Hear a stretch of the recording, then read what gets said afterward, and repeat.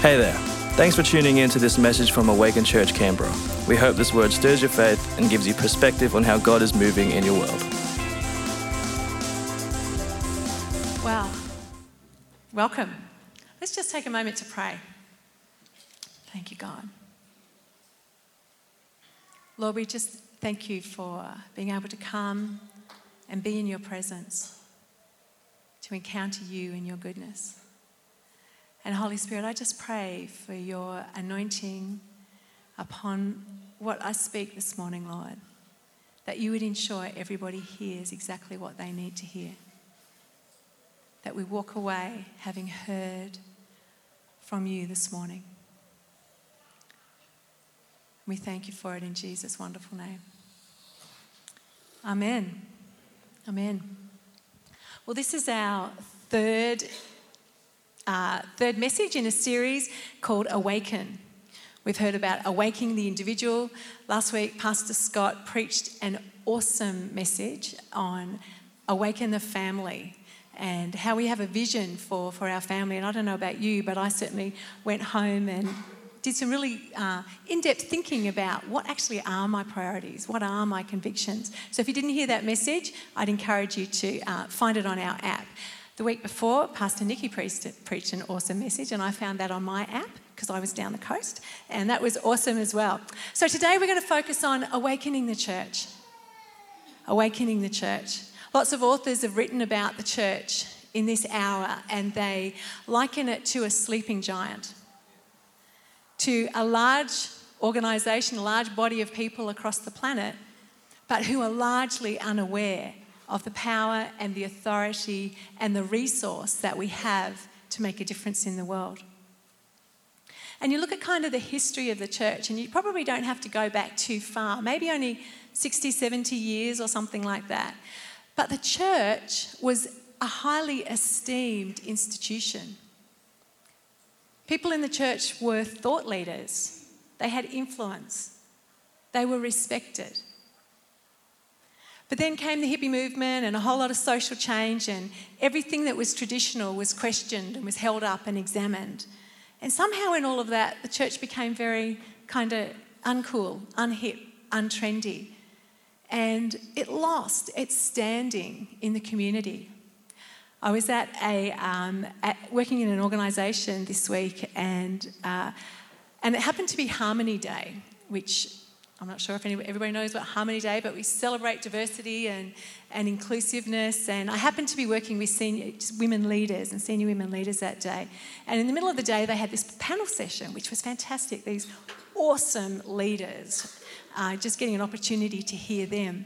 Fantastic facilitator leading that session.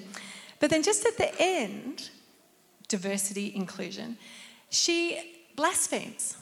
I mean, she did it in a, funny Aussie kind of way, but she said the name Jesus quite disrespectfully.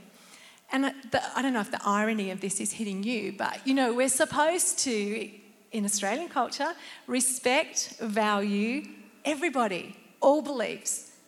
But yet here was a senior leader in an organisation blaspheming the name of Jesus. And I bet nobody else in this room even noticed that. And I think it just shows, where we are as a church and how we're considered. And, something miraculous from the heavens isn't going to just come down and zap us, and we're back to being thought leaders and people of influence. For the church to awaken, that takes us capturing the vision that God has for us. And so quite a while there in the history of the church, because it got difficult, because there was opposition, people started to pray that, take us home, Jesus, just take us away from all this. And the church pulled back and became, separate from the rest of the world. And we lost that sense of mission that we're here to be change agents. What did Jesus say? Light of the earth, salt of the world. Was it the other way around? Light of the world, salt of the earth, doesn't really matter. The point is that we're change agents and we're supposed to be making a difference. So that's what I want to talk about this morning. How does that sound? Anybody want to go home yet? And we're not coming from, because it might be uncomfortable. I'll just tell you that up front. And I hope it is. It's uncomfortable for me as well, if that makes you feel better. And it's not that we're coming from this place of, world domination. Everybody's got to look like us, sound like us. Their expression of Christianity has to be the same, Western kind of way. What it is having a passion, as Matt's already talked about, having a passion for actually bringing Jesus, the goodness of God, into everybody's world so that they have an encounter with him and get to express it in whatever context that they're actually in. Does that make sense? So we're going to look at a Bible story in a moment, but I just want to give you a little of context before we look at it. So it comes out of Ezekiel 37, which we all know. It's them dry bones, or lots of us might know. But some context of what was going on.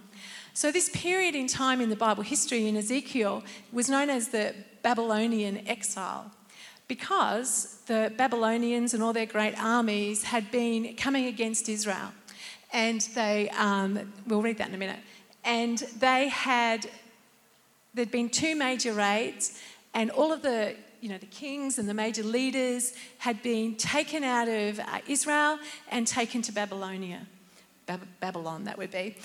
And there were 2 raids, and by the end, Jerusalem, the temple, all of the leaders in the David kind of monarchy line, they'd all been gone. So the Israelites were crushed. They were broken. Everything that they held dear, everything that they'd put their hope in, had been absolutely, totally shattered. And in the face of this, God rises up a young prophet to be a voice of hope in that environment.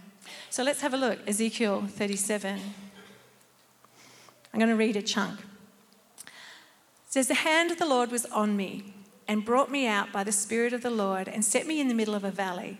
It was full of many bones. He led me back and forth among them, and I saw a great many bones on the floor of the valley, bones that were very dry. He asked me, 'Son of man, can these bones live?' I said, 'Sovereign Lord, you alone know.' Then he said to me, 'Prophesy to these bones and say to them, dry bones, hear the word of the Lord. This is what the Sovereign Lord says to these bones. I will make breath enter you, and you will come to life. I will attach tendons to you and make flesh come upon you and cover you with skin. I will put breath in you, and you will come to life. Then you will know that I am the Lord.' So I prophesied as I was commanded, and as I was prophesying, there was a noise, a rattling sound, and the bones came together, bone to bone.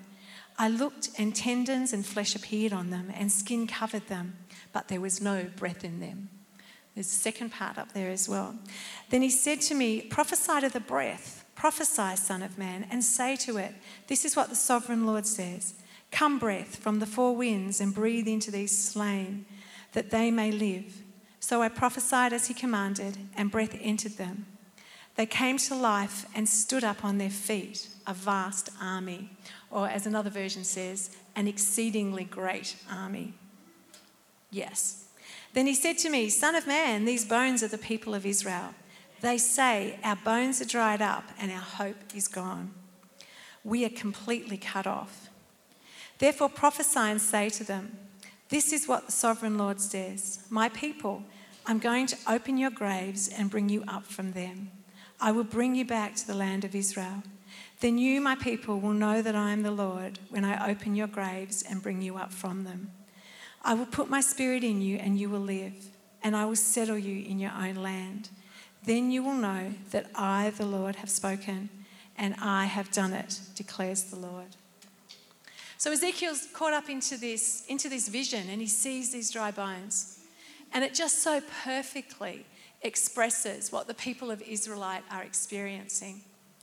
We have the next slide. You know, bones might be just a word. Oh, it's raining in lots of places now. Bones might be just a word to us. But to the Israelites, bones had a really deep, significant meaning. And in fact, when people used the word bones, they were talking about, their deepest self. We see it in a number of different verses. Psalm 31, my strength fails because my misery and my bones waste away. It's getting deep, it's getting desperate.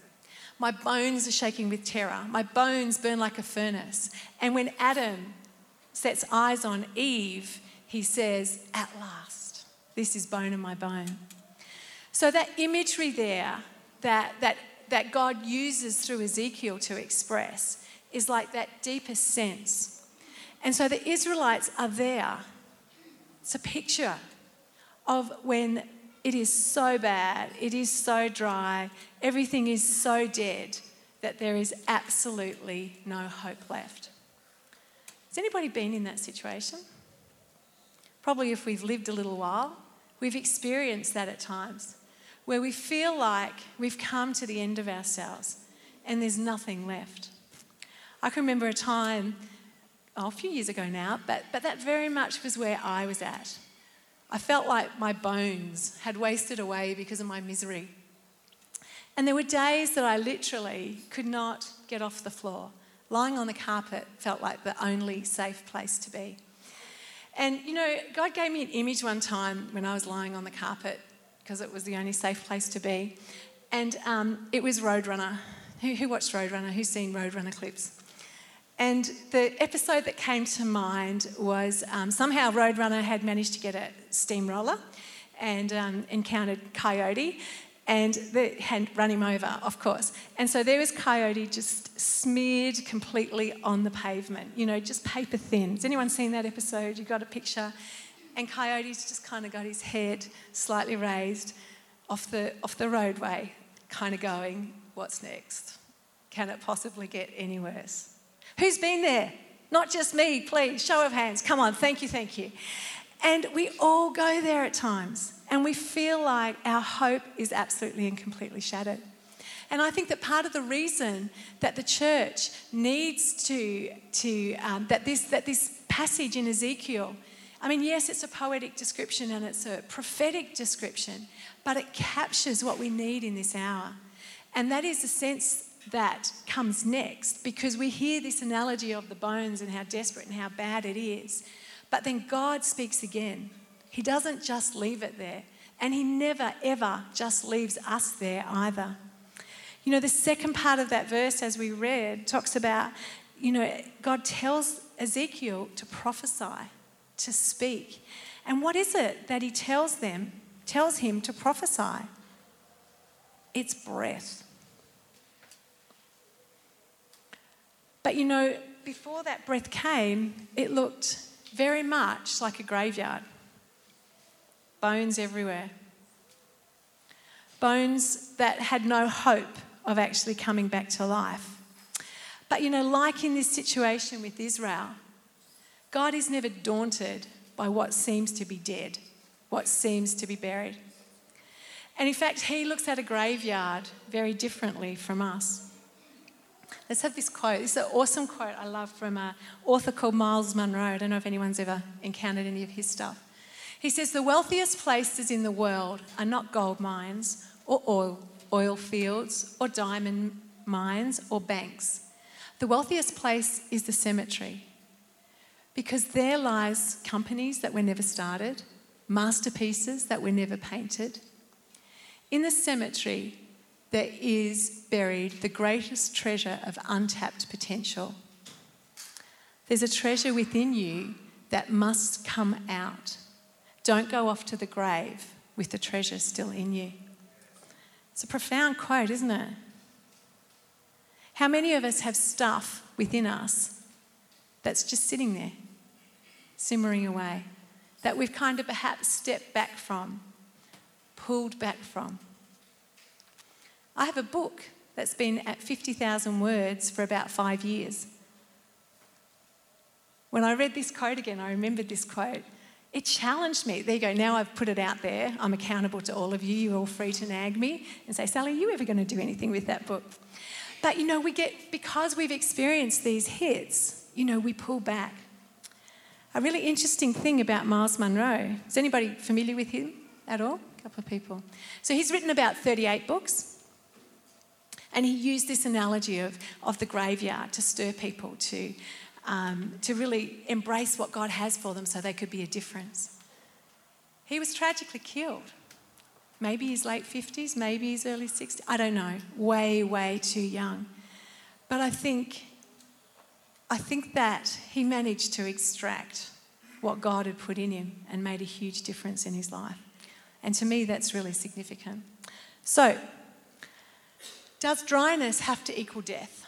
No, because we worship a God who has always got a plan of redemption, and he always wants to speak redemption in our life.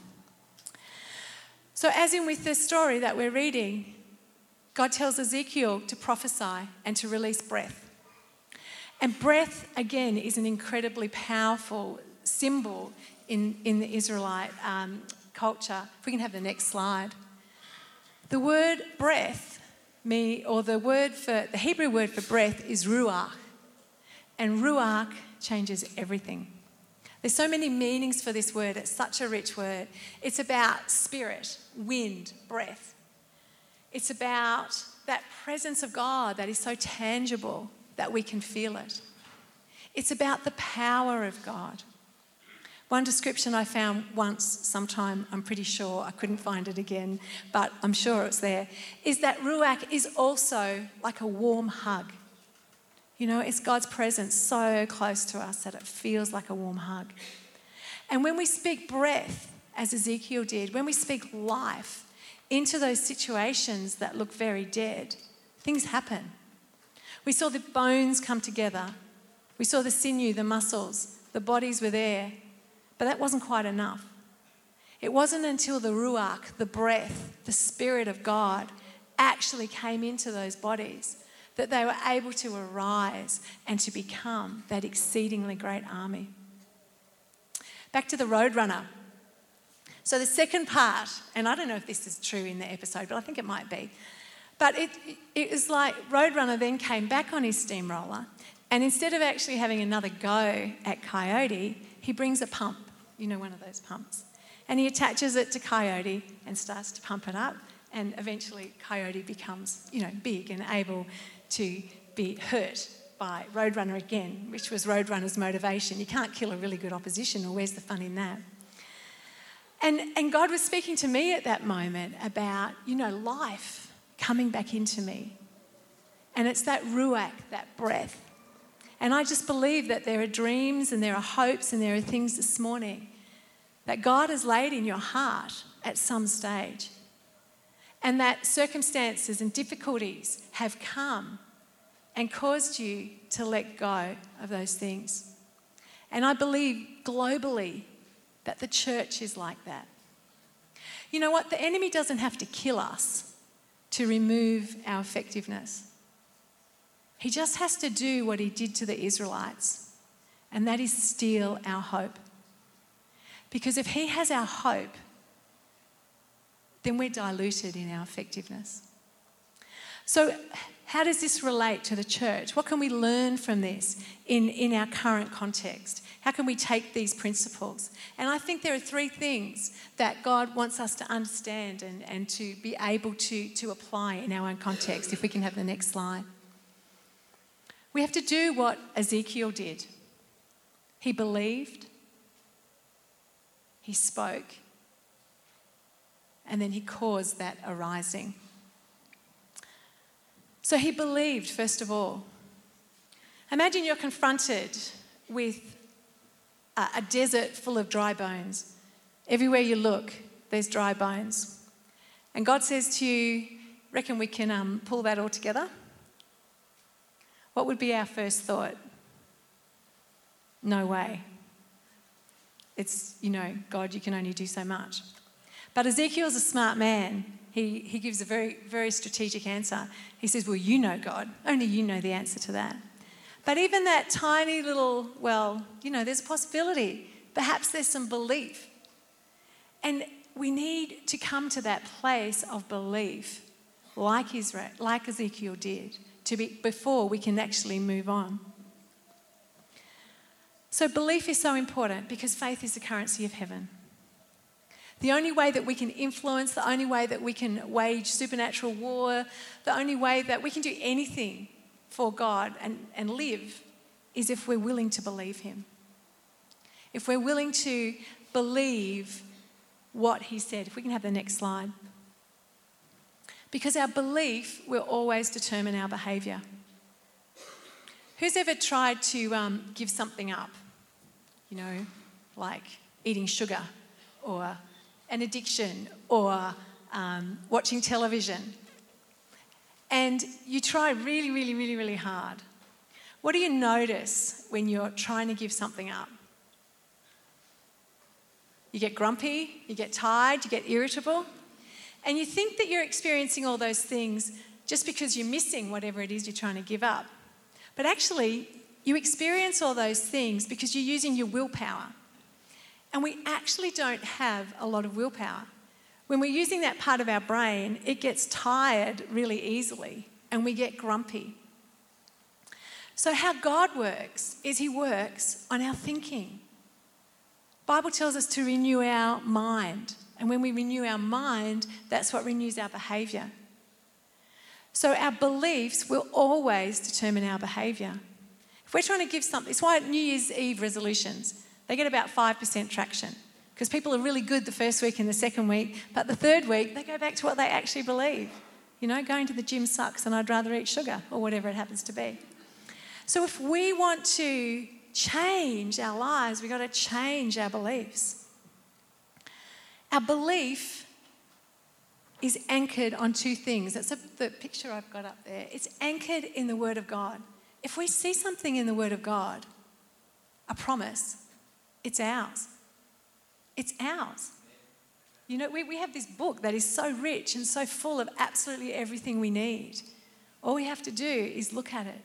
So it's anchored on the Word of God, but it's also anchored on our righteousness in Jesus and only in Jesus. Who's ever had that thought that once I get that thing sorted in my life, then I'm going to be all good before God? Anyone ever had that thought? Yeah. What were we thinking, Michael? Because of course we've got another thing, or another thing, and another thing, and there's endless numbers of things. The only thing that makes us right before God and able to speak that word and declare it like and have power is because of what Jesus did for us.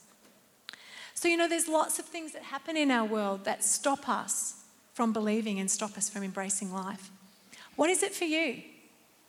Some of us think, well, we've tried before in church and it was difficult and I got offended and they're nasty people and why would I go there again? It's too much effort.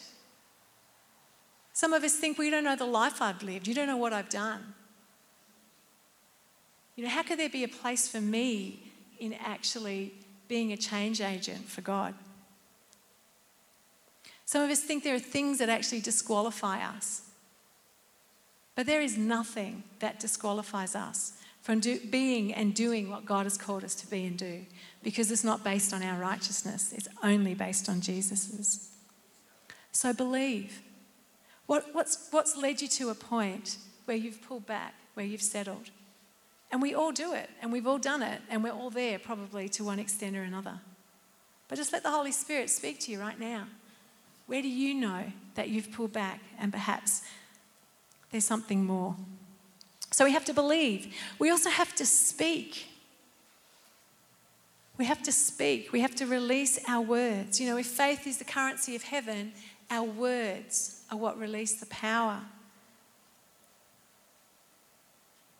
God, it talks right in the beginning, God framed the world with his words. Can we have the next slide?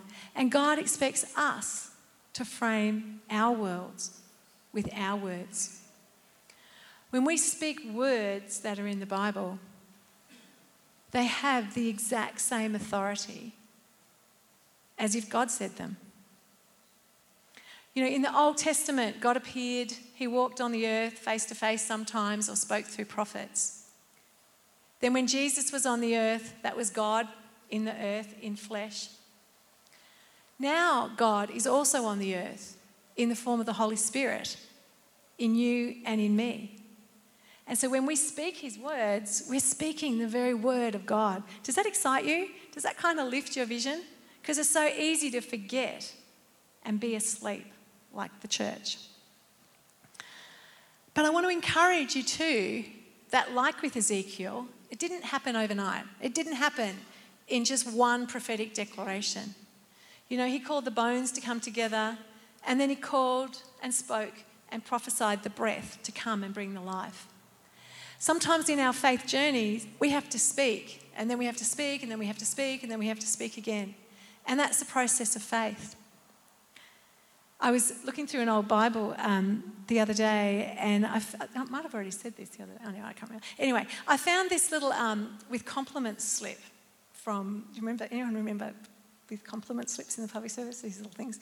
And I've got some awesome friends here. I can't stop looking at you. Joy and Paul, welcome them. Give them a big round of applause. All the way from Hong Kong. And Joy and I used to work together. Anyway, we had these little slips, and I probably shared it with Joy back then. And, you know, at that time I was struggling to fall pregnant and then to stay pregnant, and then been going on for years and years. And so I had on this with compliments slip my verses. That faithful is he and utterly trustworthy. This whole range of verses, two sides of this with compliment slip. And as it just kind of fell out and I picked it up and I looked and I saw that, you know, it helped to produce 4 awesome sons. And I felt, you know, challenged to pick up those words, those same verses again. Because, you know, my boys aren't all fully in the kingdom of God as much as I would like to see, let's just say. And, you know, there are issues and there are struggles and they're flipping difficult. And, you know, to pick up these words and again just speak them until I see them. And, you know, I know, as we sang this morning, hindsight tells me that God is incredibly faithful and he will do it again. Amen? Yes, we need to see all our kids in church fully. You know, it's a process. Don't give up. Keep going. Because God has to be faithful to his word. The last thing we need to do is arise. That's what those bones did. They became people and they became a vast and exceeding army. And that's God's word to us this morning. We need to awaken. We need to arise. And here's one of my favourite verses. It comes from Isaiah 60. I'm going to read it from the Amplified because I love it so much. Arise from the depression and prostration in which circumstances have kept you. They're the dead bones. That's the lying on the floor, run over by the steamroller. Rise to a new life. Shine. That's the light.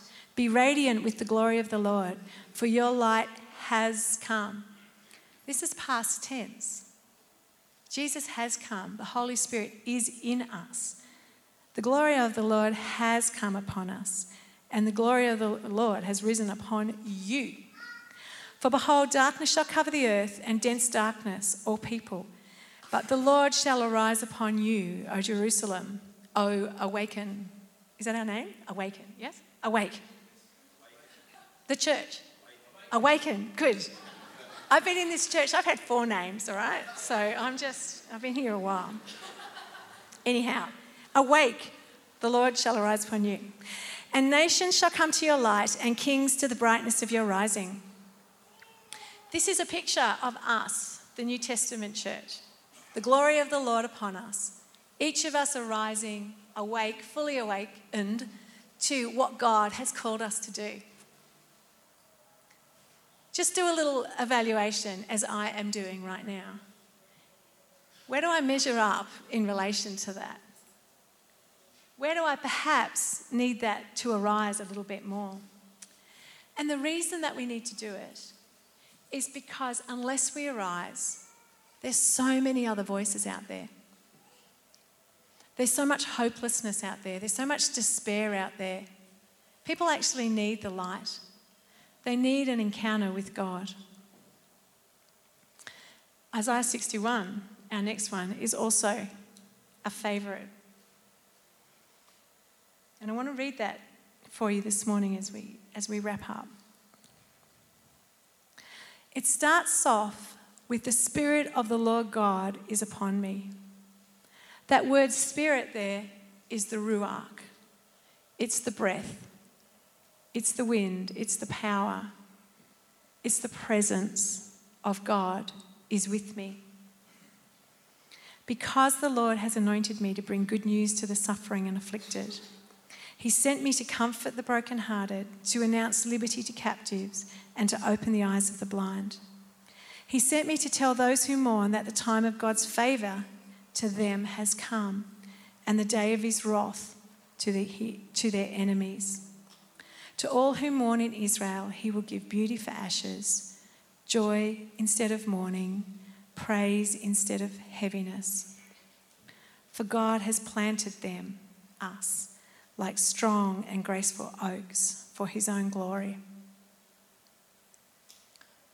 You know, part of the reason that we go through suffering, we go through those hard times, is because that is also part of what abundant life is all about. You know, Jesus tells us that he came to give us abundant life, and we think, great, fantastic, cruisy from here on in. But abundant life, and I remember Pastor Deb Raymond saying this, and it just blessed me. Abundant life is not just the good, it's also the bad. Abundant life is the richness of life. You know, when we go through suffering, we experience different parts of God than we do when everything's cruisy. When we experience difficult times, we pull more on God's love and his provision and his power. It's there that we get to say things like, let the weak say I'm strong. Let the poor say I'm rich. We experience different facets of God. And when we do, we've actually got something to give away to somebody else. We experience suffering, we understand empathy. When we go through really difficult times, we lose our capacity to judge others harshly to some degree. And that's a good thing because that makes us like Jesus. When I used to be a pastor, and so I'd speak lots and often, and that would be the verse I would always, just speak to myself as I was preparing to speak. The Spirit of the Lord is upon me. He's anointed me. And then I moved out of that role and went back into I don't like the word secular because it's all sacred, but back into the marketplace. And I was petrified. I'd been out of that corporate government world for about 15 years. I was really comfortable speaking in church, but what was I doing speaking in front of a whole room full of suits that were mostly men? And, God challenged me, just as I would rely completely on his anointing in a church context, I could also rely completely on his anointing in a secular context. Because guess what? How many people are here? I don't know, some. But there's a lot more out there. There's a lot more in your workplace every single day. So when I stand up in front of a group, I still look at that because the Spirit of the Lord is upon me, because he's anointed me to bring hope, to bring light. And we just need to be in tune with that so we can find those opportunities. It's quite funny, this week I was meeting with a First Assistant Secretary, for those of you who speak public service, a very senior executive, and it was about a gig that I might be going to do for him. And at one point in the conversation, I just clearly saw his next career move. And before I could stop myself, I said to him, you need to do this. And then I thought, you really should have waited until you had the gig before you start offering career advice. And he just kind of looked at me, completely taken back. And then he went, yeah, you know what? I've been thinking of doing that. Maybe that is where I need to go. And it was like, that was God's Spirit showing me something to speak and to release. We see people, mums at schools, picking up kids, people on work sites, people in elevators. Do we have a little bit of light for them? Do we have a little bit of hope and a little bit of connection? Can we at the very least smile and notice them? What is this thing that we get into a lift and all pretend like, we're not humans? I was listening to, what's his name? Hugh Mackay. And although I don't agree with everything, he said he's a researcher, social researcher, and he says, we're humans, we're social animals. He said, imagine an alien came down and looked at people in a lift and you told that alien that people were social animals. It's like, I don't think so. Anyway, I'm diverging. So, how can you bring light? How can you bring hope? Where is that you need to awake and to arise? Let's arise to our feet right now. Maybe we can have Beck back. Let's stand.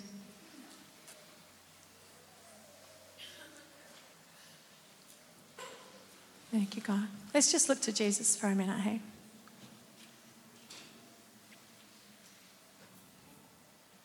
Father, we just thank you that you are such an awesome God.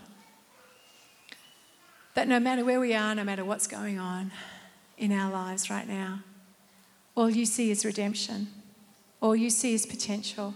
All you see is hope. And all you do is love.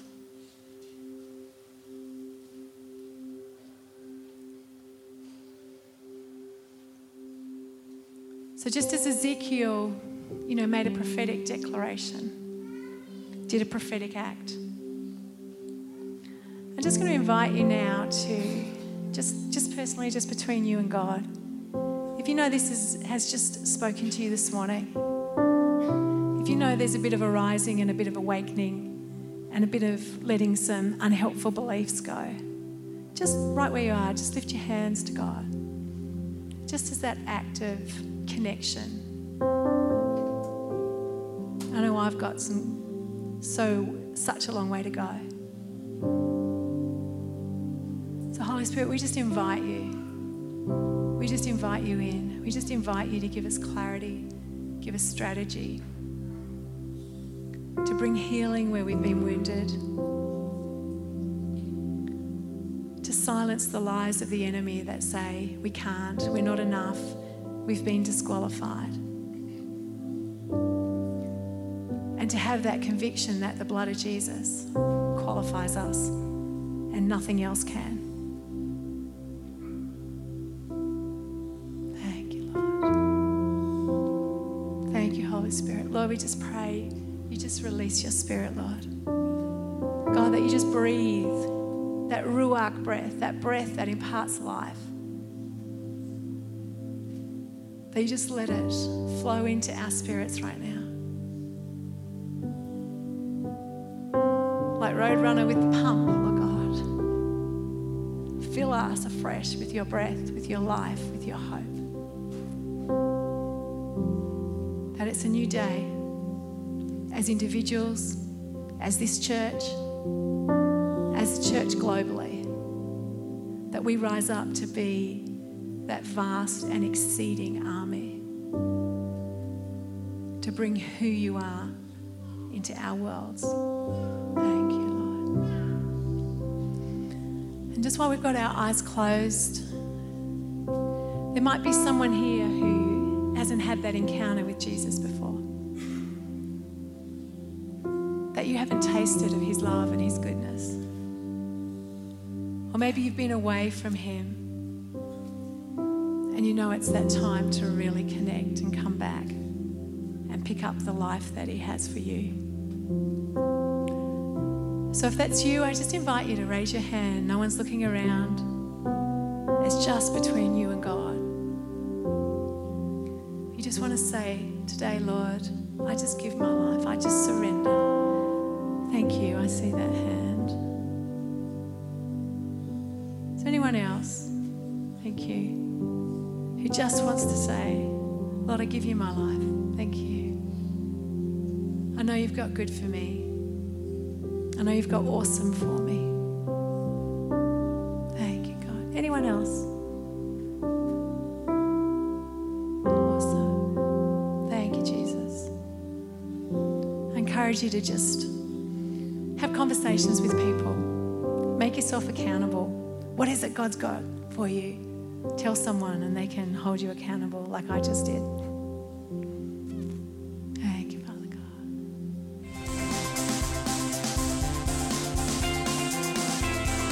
This has been another great message from Awaken Church Canberra. We'd love to see you at one of our locations soon.